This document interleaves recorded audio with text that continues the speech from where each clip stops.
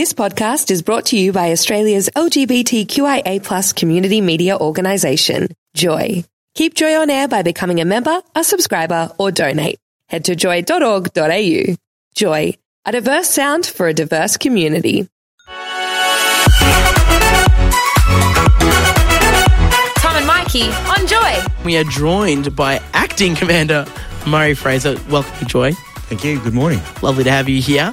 We're so happy to have you here. So what we've got you in today, I can hear that the Box Hill Police Station have just received a nationally recognised award. Commander Fraser, what is the award they got? Well, they got a Communication Access Award, and so as a partnership with Scope, and they got an NDIS grant to run this program. So all the police of Box Hill have been trained in communicating with people who may have a disability that impacts on their communication.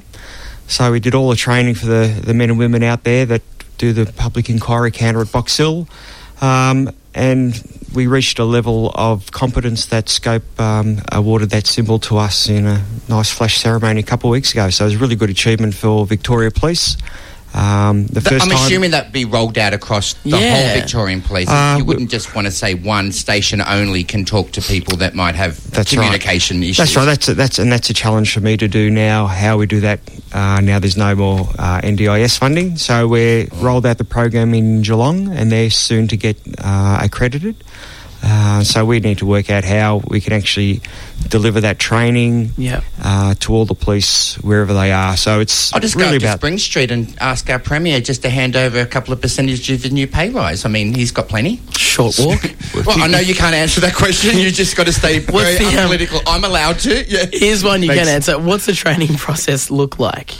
There's a fair bit of face-to-face training that's delivered by people who've got a bit of expertise. Yeah, cool. So the officers have to come offline and get that one-on-one and group training. It's all face-to-face. It's fairly extensive, so it's not something that we can achieve really easily. Yeah. So it's a hard work to get there, which is why we're the first police force in the country to have a station awarded. It is important because you need everyone in the community to be able to come in and know that if they've got a problem and unfortunately, a lot of times it is those who maybe don't be able, they find it hard to communicate, are the ones that can be bullied or pressured or things can happen to them. Yeah, that's right. I mean, they're overrepresented as victims, and so we need to improve the way we deliver our service to those people who are affected. You guys are doing very good. I mean, you really are trying to engage with the community. You've done very well with the LGBTI, and now you're moving on. I think congratulations where it's deserved. Well done. Thank you very much. It's great. Would there be a way... Good on you, Tom. Would there be a way that you could send a representative from each station to a training session so that they could then spread the word to their stations? Yeah, so that's one of the options we're looking at. Will be like a trainer program. So we're actively exploring how we achieve that now. Right, okay. Now, Murray Fraser, there's fire season coming up. It's already starting to warm up quickly, mind you, and there's fires going on in Sunshine Coast. Is that correct, Tom? All the way from the mid-north coast of New South Wales, nearly all the way up to Queensland. They're still on. Yeah. They're still on fire, while the rest of the country's got no water. Freezing. We've got snow going one way and fire's the other. Yeah, how can we prepare? Preparation's important, more so for those who live in the urban fringes and the country areas.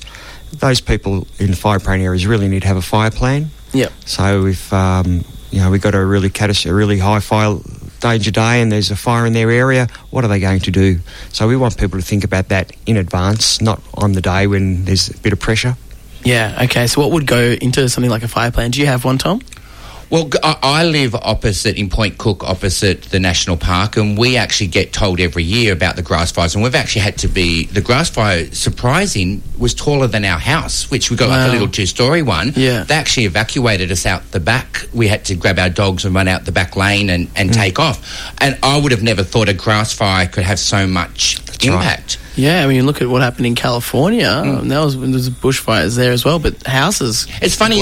So the police are really getting behind this fire drill because I'd be thinking it's all about the fireys be worrying about. But I suppose, of course, you guys would have to be the ones to help evacuate people out. Tell them who makes the decision to evacuate? Does that come from the fireys to you guys to move people on? So the fire agency, the incident controller, as they call them, they'll make the call as to an area being evacuated. Then it's the police role to actually undertake the evacuation. And then what's the law with that? If you knock on my door and ask me to evacuate my area, am I allowed to stay if I choose to, or is that just a rule? All right, we've been told to go, you've got to go. Yeah, so it's a difficult one for us because if people are in the area, we can't force them to leave, but we can actually prevent them from coming back. Okay, stop them come. I used to live in the bush with my children, and we had a fire, of course, coming towards us, and I took my children out the day before, left them in town with a friend, but I was so scared of my animals, the cows, the things, so I've gone back to my property thinking I'm fire protected. I had everything cleared, my undergrowth is done. I'm going to tell you, it was the biggest fear I had ever done in my life. The wind changes, the sound, the colour of the sky, and it's you just being rained by ambers. And there was a moment there I thought, what the hell am I doing? You know, I loved my cow, don't get me wrong, but I'm thinking, my children are going to be no parent. You know, like if something happens to me, I'll never ever do it again. We learnt our lesson. Whenever we were told a fire's coming your direction, we just packed up the dogs and the kids and headed into the city. Did you have things packed like photos or? You have to have.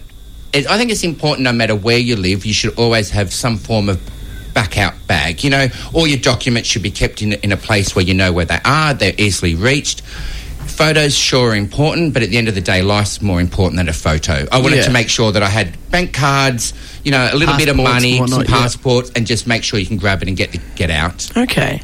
Thanks, Tom. That was almost a paid advertisement. It was perfect. Thank you. Yeah, but I suppose you got up. But I think we also got to remember, I think we live in the city and we think, oh, it doesn't affect us. But we actually do. There's still a lot of people who smoke. Do not flick cigarettes out the side of your car because that starts fires. And even on very hot days, driving your car across grass, the heat of the engine can be enough to start a fire. Yeah, we've had plenty of fires started by car engines and car exhausts. Yeah, so it's a very common people problem. have a part to play in this as well. Yeah. Well, I've just been doing research here, and you can go to cfa.vic.gov.au, and there's a little tab here that says Plan and Prepare. You can go to that and you can check out if your plan's safe enough. And it even says here right at the start, you didn't have to be living in the country to be at risk of a fire, which is something that we've been trying to nail home today.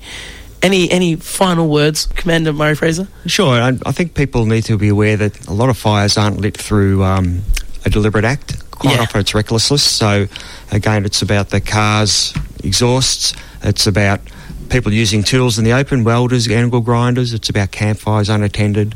So there's a lot of our fires that cause real problems for us in the summer are actually started by recklessness rather than a deliberate act. And one of those little sparks from something in a hot wind on a hot day can actually still stay amber and travel quite a long way. Yeah. So it could go up and move blocks into a bit of a grassland and affect people that are way away from you. Yeah, just be a bit vigilant and on your toes this summer. It's probably the best advice I can give as a 20-year-old. Thank you so much for coming in, though, Commander Murray Fraser. Wake up with Tom and Mikey, Thursdays for breakfast on Joy. Tune in to 94.9 in Melbourne. Stream live at joy.org.au or download the Joy app. Find all our podcasts at tomandmikey.com. Subscribe on iTunes or wherever you get podcasts. Joy Podcasts, where you want them, when you want them. Thanks for listening to another Joy podcast brought to you by Australia's LGBTQIA+ community media organisation, Joy. Help us keep Joy on air. Head to joy.org.au. Joy, a diverse sound for a diverse community.